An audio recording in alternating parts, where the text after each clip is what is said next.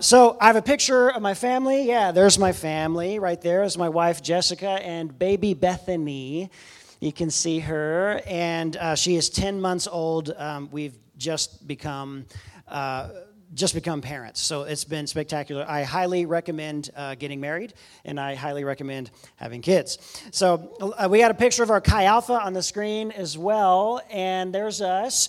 We are. I'm the director at the University of Texas Rio Grande Valley, or UTRGV, which is a lot of letters. And we love it there, man. We meet in our science auditorium, and we do booth. So you see like the picture of booth, so you may be very familiar with that. But tonight, I am interested in just diving into the Word tonight. If you have your Bibles, we're going to be in Philippians chapter 3. If you have them, I will have it on the screen as well. Philippians chapter 3. And I think I'll just begin this way. I've learned this to be true. Everyone in this room one day will die. Yes? It will. It's a fact of life. It's going to happen. It's a part of every single thing, every person's life, and everyone will eventually die. But I love the gospel of Jesus, don't you? Because what we learn in the Gospels is that you can experience a death before you die. And that's what the root of the gospel and the root of this is all about. Anyone in here experience a near-death experience? Anybody? A near-death experience? Okay, right on. Anybody? This is like you're getting an award if that's you. So thank you for being reckless. That's awesome. We're a lot alike. Charles and I had a friend back in college. His name was Keith. And there was this awful accident in an apartment. And we're like in Texas, we're like a bunch of gun guys. I don't know if that's totally what you guys are like here. I'm getting some nods. So yes, we're a gun-wielding nation. Amen. And so our buddies, we're gun guys, and he's sitting on the couch, and his friend is cleaning his gun, and he makes a very bad mistake. He does not clear the chamber well enough, and our friend Keith gets shot. A real bullet goes out of the gun. The guy accidentally pulls the trigger, and he gets shot. So Keith is sitting down, and it's actually pretty miraculous. The bullet travels, and his hands are kind of folded, and he's leaning over on the couch, and the bullet travels through his fingers and his hand, and is like several different puncture wounds in his hands and his fingers, and then it goes through his bicep and out the back of his arm. They rushed him to the emergency room, and he ends up being okay. He had to get gnarly reconstruction in his hand. So he ended up being okay. Once he got out, we realized that he actually became dangerously close to winning the Guinness Book of World Records of how many puncture wounds by one bullet. He matched the world record. And we told him that, and we're like, man, dude, we're so sorry. You missed it by that much. Like, better luck next time, I guess. So Keith had a near-death experience. Have you ever looked up deathbed statements, like the final statements that people make on their deathbeds? It's pretty incredible if you look it up. I'll just quote a few. Some of these famous texts and last words before these people die. Some of these are famous. A lot of these are atheists, and they're crying out from their deathbed. So Caesar Borgia says this on his deathbed. These are the last words that are recorded. He says, "While I lived, I provided for everything but death. Now I must die, and am unprepared to die." That's what his last words were. Voltaire, the famous philosopher, anti-Christian atheist, he says this in his deathbed: "I am abandoned by God and man. I will give you half of what I am worth if you will just give me 6 months more to live." Those were his last words. Famously, Joseph Stalin, his daughter, writes in a memoir about her father and how he, at the end of his life on his deathbed, he was ultimately battling with God. And he comes out of unconsciousness. He shakes his fist angry at the ceiling, and then he falls over and he's gone.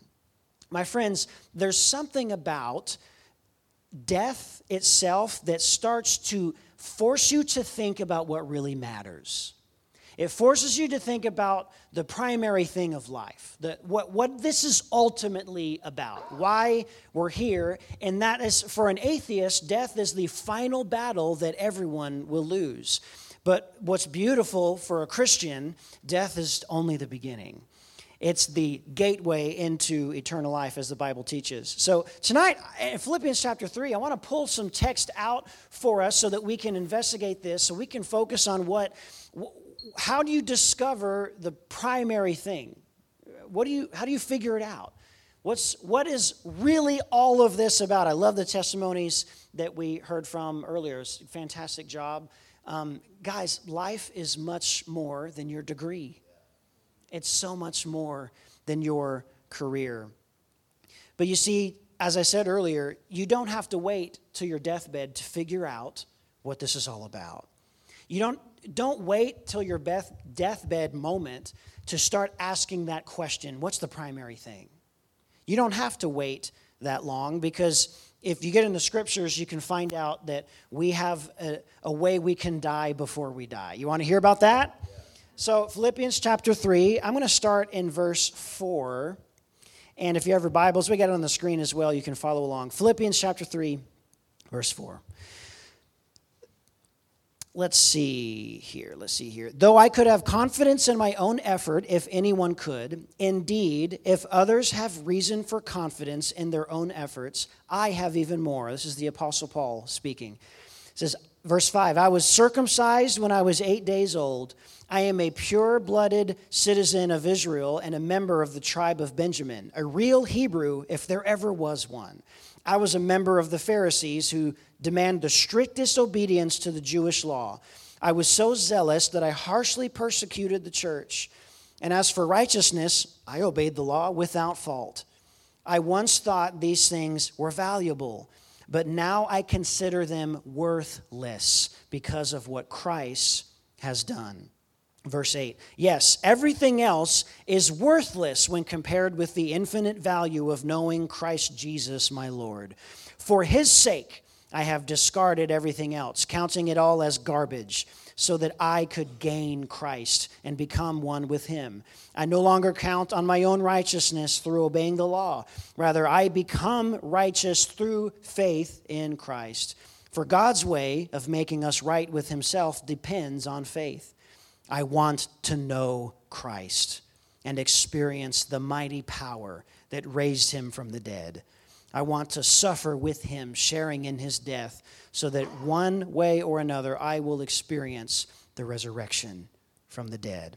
Hallelujah. Let's pray tonight. Lord Jesus, we call upon your name, and we ask you to speak to us, Holy Spirit. Open our hearts and open our minds. Help us to receive from this word, this text tonight, in Jesus' name. And everybody in the room said, Amen. Guys, the Apostle Paul is a fascinating figure. I cannot study his life and his words enough. He's actually the most quoted human being in history. Even more than Jesus. Actually, people quote the Apostle Paul more because there's more things that he says that we have to quote from. But he is laying down for us in this text that he is a guy who has been there. He's done it all. He's been there. He's done that. He would be the Bilbo Baggins that says, I was there and back again, right? That's the Apostle Paul. He's saying, I've done it all in terms of righteousness. I've done it all in terms of spiritual, religious success and credibility. And yet, Paul says, all of those things are worthless. He's making a gigantic claim, right? So he breaks down a little bit about his background. This is who the Apostle Paul is. I was a pure-blooded citizen of Israel, a tribe of Benjamin. That's basically, he's like royalty. He is through it. He's like a royal line and a family in Israel, a real Hebrew of Hebrews, he says. A Pharisee, which means he demanded strict obedience to the law. He was the guy that you would go to for advice for any situation at all. Anyone that's looking to get close to God, they would go to this man who was a Pharisee and a religious teacher, a religious leader. He says, as for righteousness, I obeyed the law to perfection. The Pharisees were known to be meticulously focusing on their holiness, on their works. Jesus even mocks some of them if you read through the New Testament. He says, you strain a gnat out of your water, but you'll swallow a camel. You know, that's kind of crazy. Why does Jesus say that? Because before they pour their water into a cup to drink it, it's unlawful to eat even an insect. It would make you unclean. They would strain that water so the gnat will not even accidentally fall in the cup. But Jesus says, but you're hypocrites. You'll swallow a camel. Just saying, you do all of these things, but you don't mean any of it in your hearts. Is that making sense? So that's what Paul is admitting. As for righteousness, I obeyed the law to perfection. He says, I did the Bible school. I've done that. He says, I was born from cultural royalty. I lived my life perfectly. But he says, it was all garbage. It means nothing. Saying, guys, I was the megachurch pastor. I've been there. I've done that. That's what Paul is saying. He's saying, I was the college professor that had all the answers. I've been there. I've done that. But yet he says this, I have found it all to be nothing. What he is talking about is he's discovered the thing underneath the thing. He's discovered that primary thing, the meaning of life, which he says is to know Christ. To know Christ and the power of his resurrection. So how is Paul able to say this? What gives him the credibility? Well, if you rewind, Paul used to be a guy named what? Anybody know what he used to be named? Saul. And he is on a trip to Damascus. He's on his horse, and he has his wonderful servants that are leading him on this horse. And then he's viciously persecuting the church. And then boom, the Holy Spirit slaps him in the face. He falls off of his horse on the ground, and he's freaking out. The people that are with him pass out and faint. They're unconscious.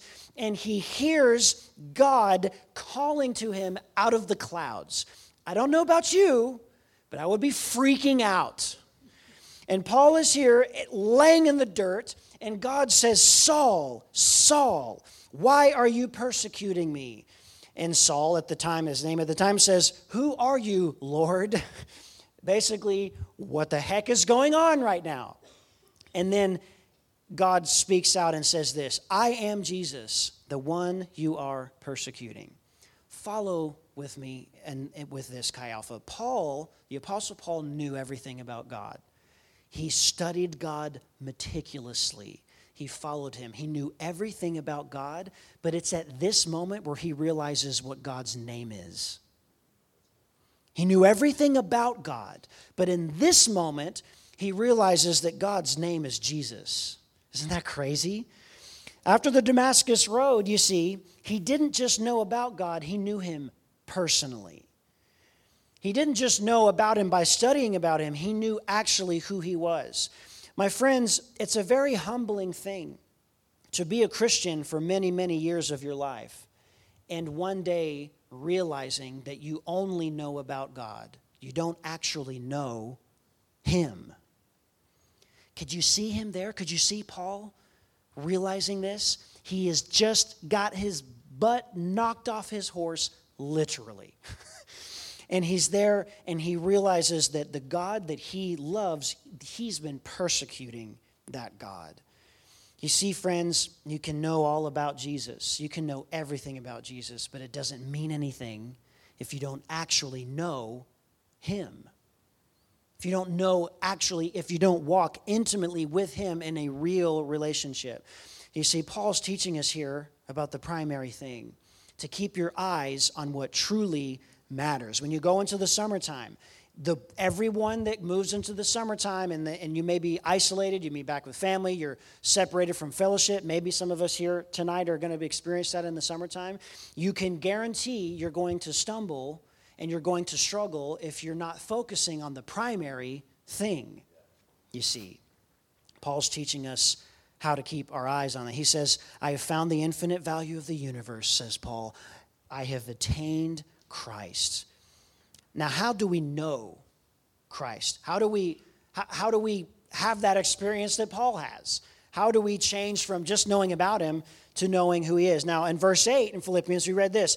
For his sake I have discarded everything, Paul says, counting it all as garbage so that I could gain Christ and become one with him. He says this is worth, I've discarded everything else. And this I find as a Christian, I found myself in this way. When I became born again, I was raised in church. I had Christian parents. And I used to say, like, I had a super terrible drug problem as a kid because they just would keep dragging me to church every Sunday. It's just awful. But then I had friends, and it was kind of awesome. And I learned that I had fellowship in church, and I learned all that, and I learned how to, when you get born again, this is what happens. Jesus turns your whole world upside down. Anyone experience that? You get right with God, and he turns your whole world upside down. But then here's an even crazier thing. You start walking with Jesus, and your body and your soul starts to get reacclimated to the upside downness of walking with God, okay? And so you start to slowly feel like you're right side up again. So you're walking faithfully with Jesus, you're learning about him, you're learning the scriptures, and then this is a crazy thing because you stop and you look back, and something marvelous happens in your soul because you realize, oh my gosh, I am not upside down. Jesus actually just turned me right side up. It's the world that's backwards. And as you slowly continue to walk with him and you start to be acclimated, your body starts to kind of figure out what it's like to walk with Jesus, you realize that you were upside down the whole time. Jesus just righted you back up. Amen? And guys, this is what you'll find. When you are acclimated and you realize Jesus just made my life normal, I actually was crazy back there, okay? What happens is discarding other things becomes an easy thing to do. Because you see, you found a better thing that satisfies you. And when you find the real thing, everything else that's trying to imitate the real thing, it just doesn't cut it. Another way to put it is this, guys. Once you've had real fire, you're never going to settle for smoke. Once you've experienced fire, you're never going to go back to that old thing. But you're never going to experience that fire unless you have the real thing. You're never going to experience that turned world upside down unless you're willing to know Jesus intimately rather than just knowing about him. You see, what did Paul have to discard? He discarded his reputation. Has anyone here, raise your hand, when you became born again and started walking with Jesus, you lost friends? Anybody? Anybody here? Okay, a lot of hands. You lose friends, and it's not what you want. It's not what you want. And sometimes, maybe your friends aren't even being jerks. You're just going down this pathway, and they're just going down another pathway. And it's the natural outworking of being born again. It's actually quite a natural thing. So you lay down your reputation. I was in high school and I was walking with Jesus and everybody made fun of me. My nickname was like that Jesus kid. Like that was me. And I was like preaching at the high school stuff and I mean, you really wouldn't call it preaching, Charles. It was more like embarrassment is really what I would call it. It was not preaching. But you lay these things down. So Paul lays down his status. He lays down his fame. These Pharisees were wealthy. Paul laid down his wealth. He became a prisoner for Christ. He laid down his reputation. And then, so this man who had it all, now Paul has nothing because he's lost everything, lost his reputation, lost his wealth. And he's saying, guys, I just received an upgrade. But Paul, you're in prison. Come on, bro, like, quit lying to us. And he's going, no, you don't understand. I would rather be in prison with Christ than be out of prison without him. What do we have to lay down in college? What kind of pride do we have to lay down when we're walking with Jesus in university? You may have to be willing, friends, to lay down your intelligence. I guarantee you, every single person in this room is smarter than me. I just guarantee it. I guarantee it. You go to Sam Houston State and you major in communication because you did not get into this university. That's my life. That's what happened. So you guys really, you are really smart. You're brilliant. You're really intelligent. Now, how many understand in our culture today we kind of get too smart for our own good? I mean, come on. We think we've conquered science and that we're rewriting all the rules of normal biology. Can I hear an amen? Does anyone understand what I'm saying? We as I believe as Malcolm Muggeridge says, that we have educated ourselves into imbecility because we think we have gone so smart nowadays, right? So Paul says this in 1 Corinthians. He says, "And so it was with me, brothers and sisters. When I came to you, I did not come with eloquence or human wisdom as I proclaimed to you the testimony about God, or I resolved to know nothing while I was with you except Jesus Christ and him crucified." What's Paul saying? When I was with you, I chose to become an idiot. I chose to know nothing. Because nothing else matters save Christ and him crucified, says Paul. Another thing that we have to lay down is our culture. Sometimes it can be hard to realize we have an American culture. And we get really into this American culture, kind of like America, we get really silly with this. Or maybe it's just me, I don't know. We hear this in our culture today, do we not? We're just like, I was born this way, right? Have you ever heard that before? Everybody has heard that before. I was born this way, which basically is a fancy way of saying I'm unwilling to change. You know what I'm saying? So what I'm saying here is culture can keep you from knowing God. Following in line with culture can keep you from actually knowing him. Because you're just going to know about him if you're just following what just culture says, right? Now, here's a challenge, and forgive me for making this joke, but I challenge you to do this. Go into any coffee shop ever. The kind of coffee shop where girls love to post pictures of it on Instagram. Go to that one. Go to that coffee shop. It's awesome. It's cool.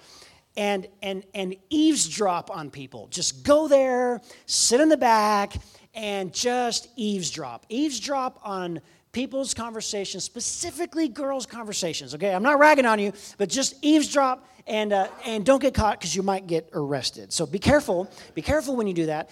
But here's what I want you to do. Start to open your ears on campus and around you. How many times you hear people say these words? I feel. I feel. I feel. I feel like this and that. Okay, they're laughing, which means this is true. They're confirming the truthness I'm talking about right now because you're laughing too, which means you agree. Okay, we're on the same page. Do you hear what I'm saying? I feel like this. Hey, what do you think about the next election? Well, I feel. Do you see what I'm saying? So the question we had on the board today was awesome. It was a joke, but it was actually secretly brilliant. The question we had at Booth was, do you think? That's it. That's it. That was the end of it. Do you think? ? Okay? So that's actually a great question. Do you ever think? So if you do, you had to think to sit down today. You had to think to walk into this room. You have to think to listen to what I'm saying. You have to think to walk up to the whiteboard and mark on a question that says, do you think? You have to think, right? Now, here's the thing. If we need to be thinking, why do we always say, I feel? And guys, this is what's happening in our culture today. So modernism is, when you think of the Enlightenment, when you think of modernism, and you think of all of the scientific method, and you think of the advancement of science and technology, what came out of the Enlightenment was, I think, therefore I am. I think, therefore I am. That's modernism. Postmodernism comes after because it's post. And what we have now in a postmodern culture is, if modernism is I think, therefore I am, postmodernism says I feel, therefore I am. Anyone see this in our time today? I feel like this, therefore I am this. Guys, and the Bible says this is a trap. Because if you lay down your thoughts, if you stop thinking and you only go by your feelings, guys, come on, you're never going to stay on truth. You're never going to know truth because you're just going to be following what you feel. In John Bunyan's book, Pilgrim's Progress, there's a man that it's a direct allegory. So John, the character, his name is Christian because he's the main character, and he's Christian, and he would meet a man named Wisdom, and Wisdom would give him wisdom, and then he would meet another guy named Conviction, and then that person would like convict, the main character, so you get the picture, it's an allegory. He meets a guy named Convincible. Now, why is that interesting? What is it like to meet a person that embodies Convincible? See, here's the thing about being convincible. You can give your life to Jesus by being convincible, okay? But being convincible only gets you halfway.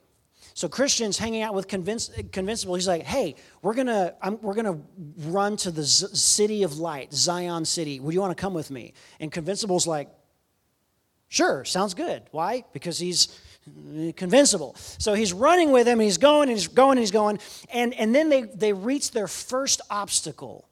And there's like something they have to climb over, and there's like this thing in front of them, and Christian's like, okay, how are we going to do this? And what does Convincible do? He changes his mind, and he's like, I'm not really about this, and he goes the other way. Because being convincible is only going to get you halfway. It's never going to get you through the summer, you see. Being convincible is not good enough, is what I'm saying. Now, you need to be convinced of Christ. You need to be born again. You need to be convinced that Jesus is Lord. Irrevocably convinced. But if you are just convincible, and you can be convinced to believing him, you can easily be convinced out. And I've heard it said this way, if you can be talked out of being a Christian, you never were one. You see. So, what am I saying tonight? In our culture that is so enraptured with I feel like this, I feel like that. It's crazy. You're going to see it and you're going to laugh. You're like, that preacher from the valley, oh my gosh. I have said the words I feel 18 times today. And so someone's going to come up to you and say, what do you think about?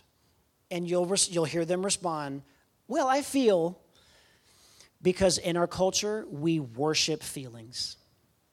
But as a Christian, what we do is we discard these things.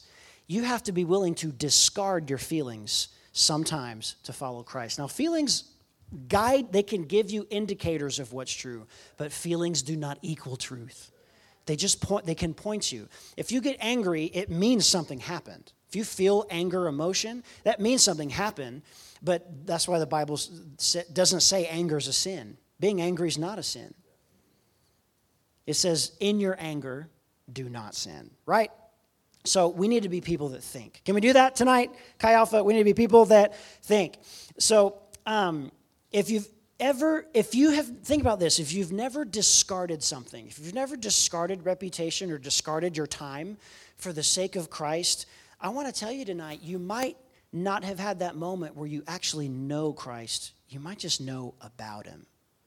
And you're never going to know him unless you've got all these things that you're just willing to discard. My reputation, my money, my time, maybe my major, maybe my future career, maybe my dreams I have for my life are just not the dreams that God has. So let's continue on. The Apostle Paul says another thing, he says, I become righteous. I no longer count on my own righteousness through obeying the law. Rather, I become righteous through faith in Jesus Christ. So F.W. Borum it tells an amazing story about a atheist doctor who's on his deathbed. Dr. Blund is his name. He's on his deathbed. He lived a life of absolute sin and debauchery. He was an awful, awful guy. Now he's on his deathbed. He's having his moment, and he's crying out for a minister. He's going, I need someone to lead me to God. I don't have no idea how. Now is the time. I need a minister. So there's two ministers. There's a young, immature minister who's very new into preaching and very new into ministry. And he's never led a person to Christ on their deathbed. So he's having his first time, goes in the hospital, and he's trying very hard to articulate the gospel, and he just blunders hinders the whole thing. He does a terrible job. And this atheist doctor laying on the bed is angry. He's like, do you even know what you're saying? Dude, that would be awful. It would be so awful. Like, he goes, isn't the Bible say something about being born again? And he's like, yes, the Bible says about, and he fumbles through his words. He doesn't get the right words out. And the guy goes, do you even know how to be born again? And the minister just gives up in shame. He says, I'm going to get someone else. He runs away and is bawling because I just failed this man. So they get another gentleman, an older, wiser minister of the faith, and he goes in and he leads this man to Christ before he passes away. But this younger minister is just wrestling. He's wrestling. He's like, what have I done? Like, what do I even believe? This is like a bad crisis that's going on in his life. And he's sitting down next to a woman that he's in love with that he's later going to marry. And he's talking to her and he's asking her, like, and he's wrestling. He goes, do you think that one deathbed repentance can atone for a whole life of sin? He asks her this question. And she speaks with utter wisdom. Says, do you think one deathbed conversion or repentance atones for a whole life of debauchery and sin? And she answers no with assurance. She says, but Calvary can. Because it's the power of the cross of Calvary which undoes all sin. It's, as the hymn writer says, there is a fountain filled with blood drawn from Emmanuel's veins, and sinners plunged beneath that flood lose all their guilty stains. My friends, in our Instagram, TikTok, Snapchat culture, nobody communicates. Instead, we anticipate. Nobody communicates anymore. Instead, what you do is you anticipate. And you know what I'm talking about. You say that thing on Facebook, that political opinion, right? And then that other person, this person responds or sends you a DM, and then you kind of get in a fight, right? You get in a keyboard internet battle, and you're like, pounding like, you're angry and you're fighting and you're battling. But see, at that point, communication fails because what you're doing, and we all have done this, is you're just anticipating what they're fixing to say. So he's going to say this, and then I'm going to say this, and ooh, I'm going to get him. Right? And then he's going to say that, and then I'm going to say this, and ooh, I'm going to get him. And you're trying to play like chess in your mind with words, right? And everyone's like, no, don't look at me. No, I've never done this. I think we've all done it at least one point. We anticipate. We don't even really, but here's the thing. When you speak to people like that, where you say something in order to elicit a particular response so that you can then counterattack, you know what that's called? Manipulation. It's called being manipulative because you're trying to pull something out of them that you can use to fire back at them. But see, many people try to do this with God. We say, God, I'm going to give you this part of my life as long as I can get this thing back. But the Bible says God cannot be mocked. And sometimes we try to turn God into a veritable vending machine. We put in our coin of obedience. We put in our time or something. And it's not because we want to know Christ. It's because we're just wanting to click the button and get something out of him.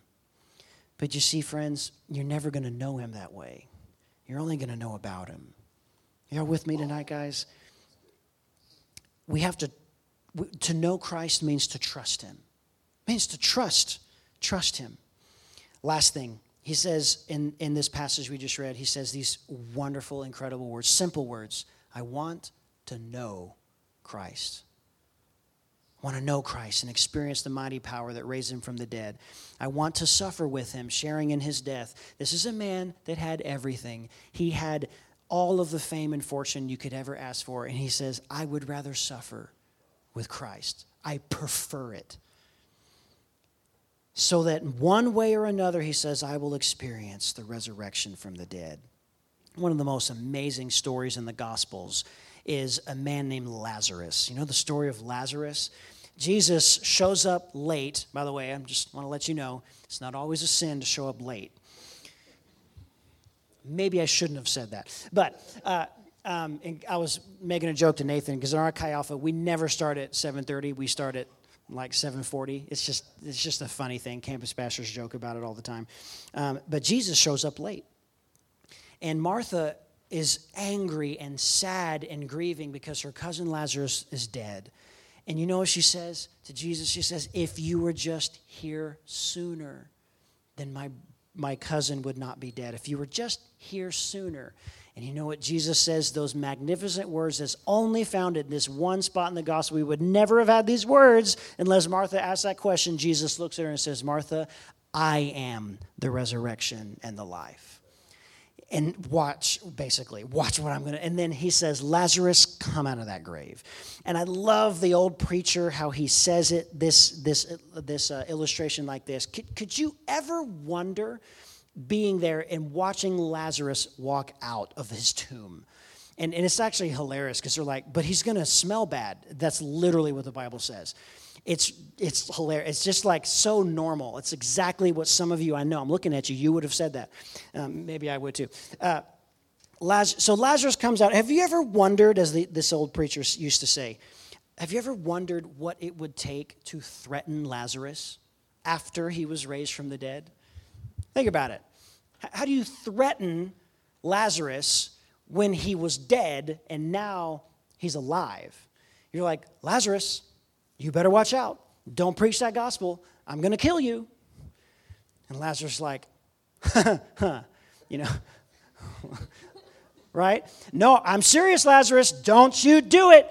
Don't you preach that gospel because we're going to come after you. We're going to do terrible, terrible things. We're going to kill you. And Lazarus just keeps laughing harder and harder and harder. There's nothing you can do to threaten a man. And so at some point, Lazarus is going to be keeling over in laughter uncontrollably, saying, haven't you heard? Death is dead. Death is dead. How do you threaten a man who's been dead and he's seen the face of the man that's going to let him out? How do you threaten that man? You can't. Do you know why?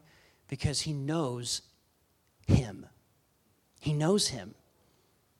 He knows the man that's going to be there when he gets out. When you die, you're going to wake up somewhere.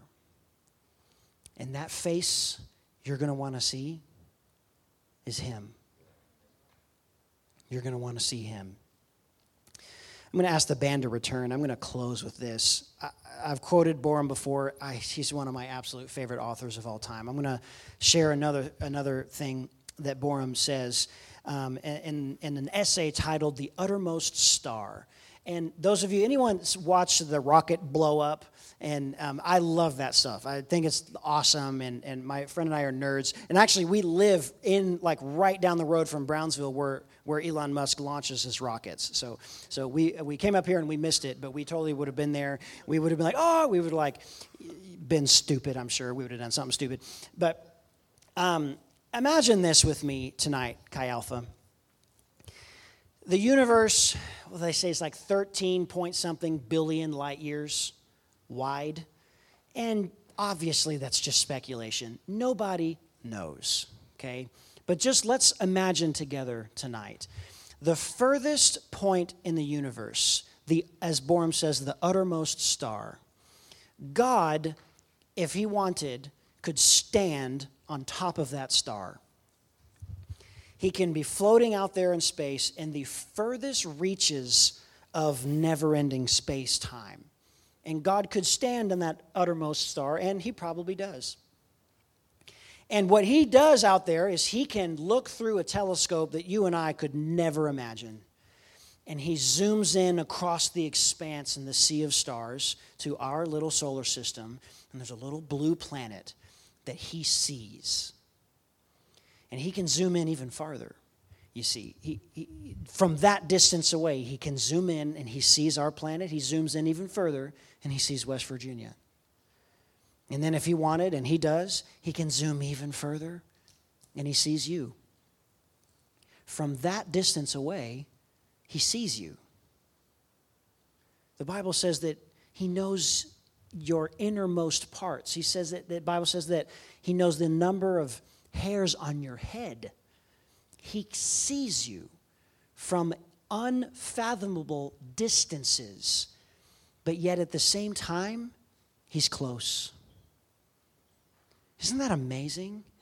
That he can be, he's that big, is what we would say. He's that big, he can zoom in so far, and he can see you, and he can be so close. But so here's the thing, guys.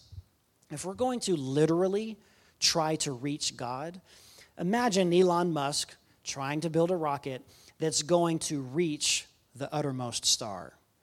13.8 billion light years. This is not 75 miles an hour on the highway, okay?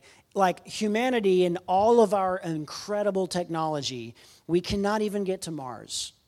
We maybe will send people there to die, but if that is if they don't get microwaved on the way there, because not a lot of people talk about it's actually radiation that's going to kill you. It's not like just the distance alone. It will take a year to get to Mars. Any nerd know what I'm talking about? Because I'm that nerd. It's really fun. Yeah, it's like ridiculous. My point is this: you could add 5,000 years to human life, we would not even come close to the uttermost star.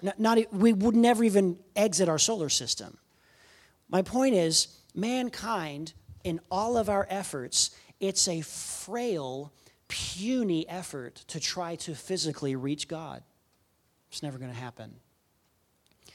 But, the beauty of the gospel is you don't have to travel that distance. You don't have to go all of that way, because God himself traveled the sea of stars himself, and he brought himself to you. That's how far he went. Can you see him doing that? Can you see him there just surfing in the billions of light years? And he doesn't come in force. Jesus comes to this earth as a baby. He comes through the back door, as it were, around the corner, secretly, so to speak. And he starts to make himself known when he's 30 years old. Guys, you're never going to know God on your own. But you see, he traveled the expanse so that you could know him. Let's stand tonight as we close.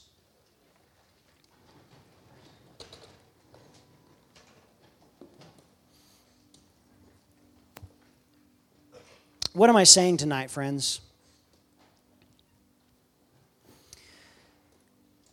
What you can do in this room right now, tonight, is you can know Christ right now. You can know Christ now. Not just about him, not just interesting facts. You can actually know him. And when you know him, he's going to turn your world upside down. And then as you walk with him, you realize that you finally have been right side up because you met him. You can know Christ.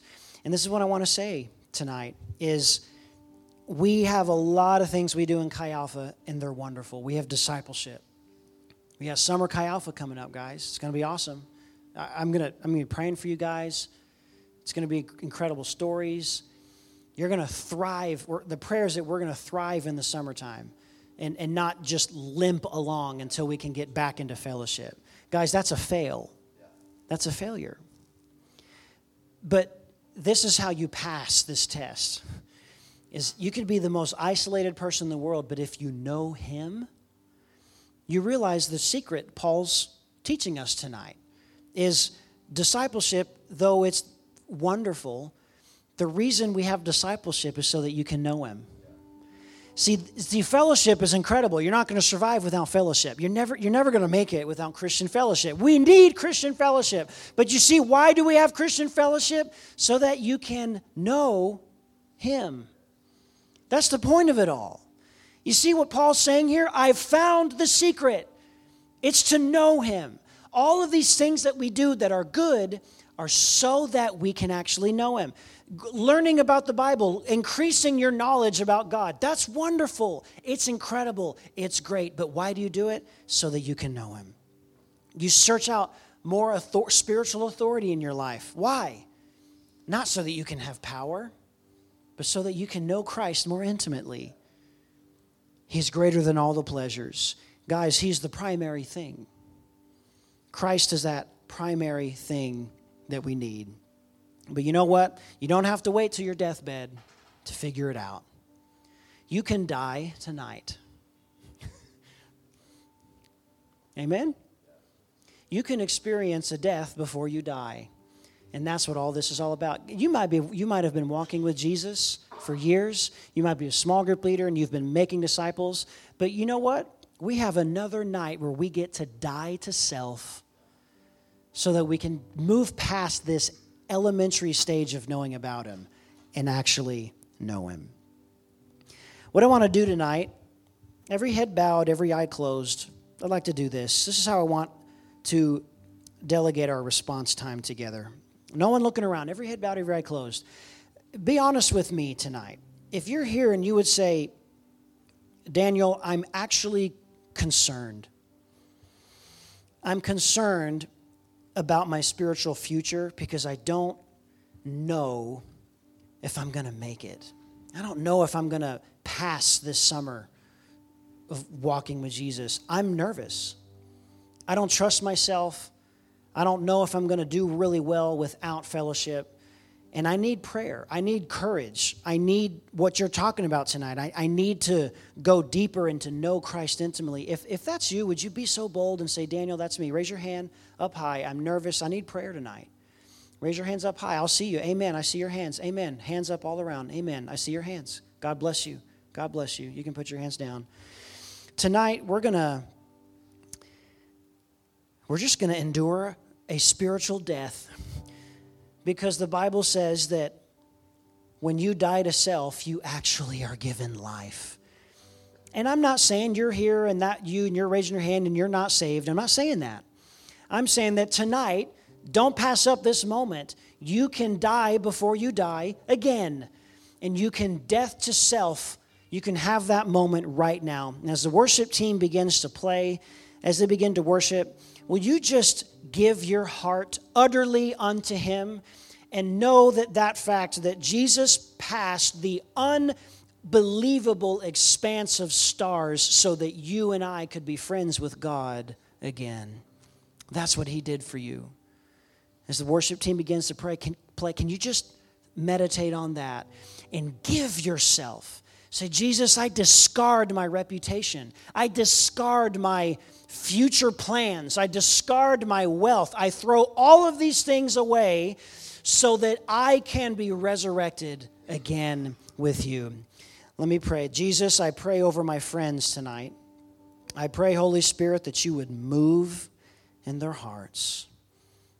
Holy Spirit, would you give us the strength to discard anything that keeps us in that first spot where we're just knowing about you, Lord? Could we pass that moment tonight like never before? Even if we've been walking with you for years, Lord, could we break through that wall and move into a deeper knowledge of knowing you, the true you, who you really are? Lord Jesus, I pray in the mighty power of the Holy Spirit, in the mighty name of Jesus, that every person here, the Holy Spirit, you would just rest your hand gently on their hearts, and that you would show them who you are, that you traveled the infinite time, space-time, so that we could know you.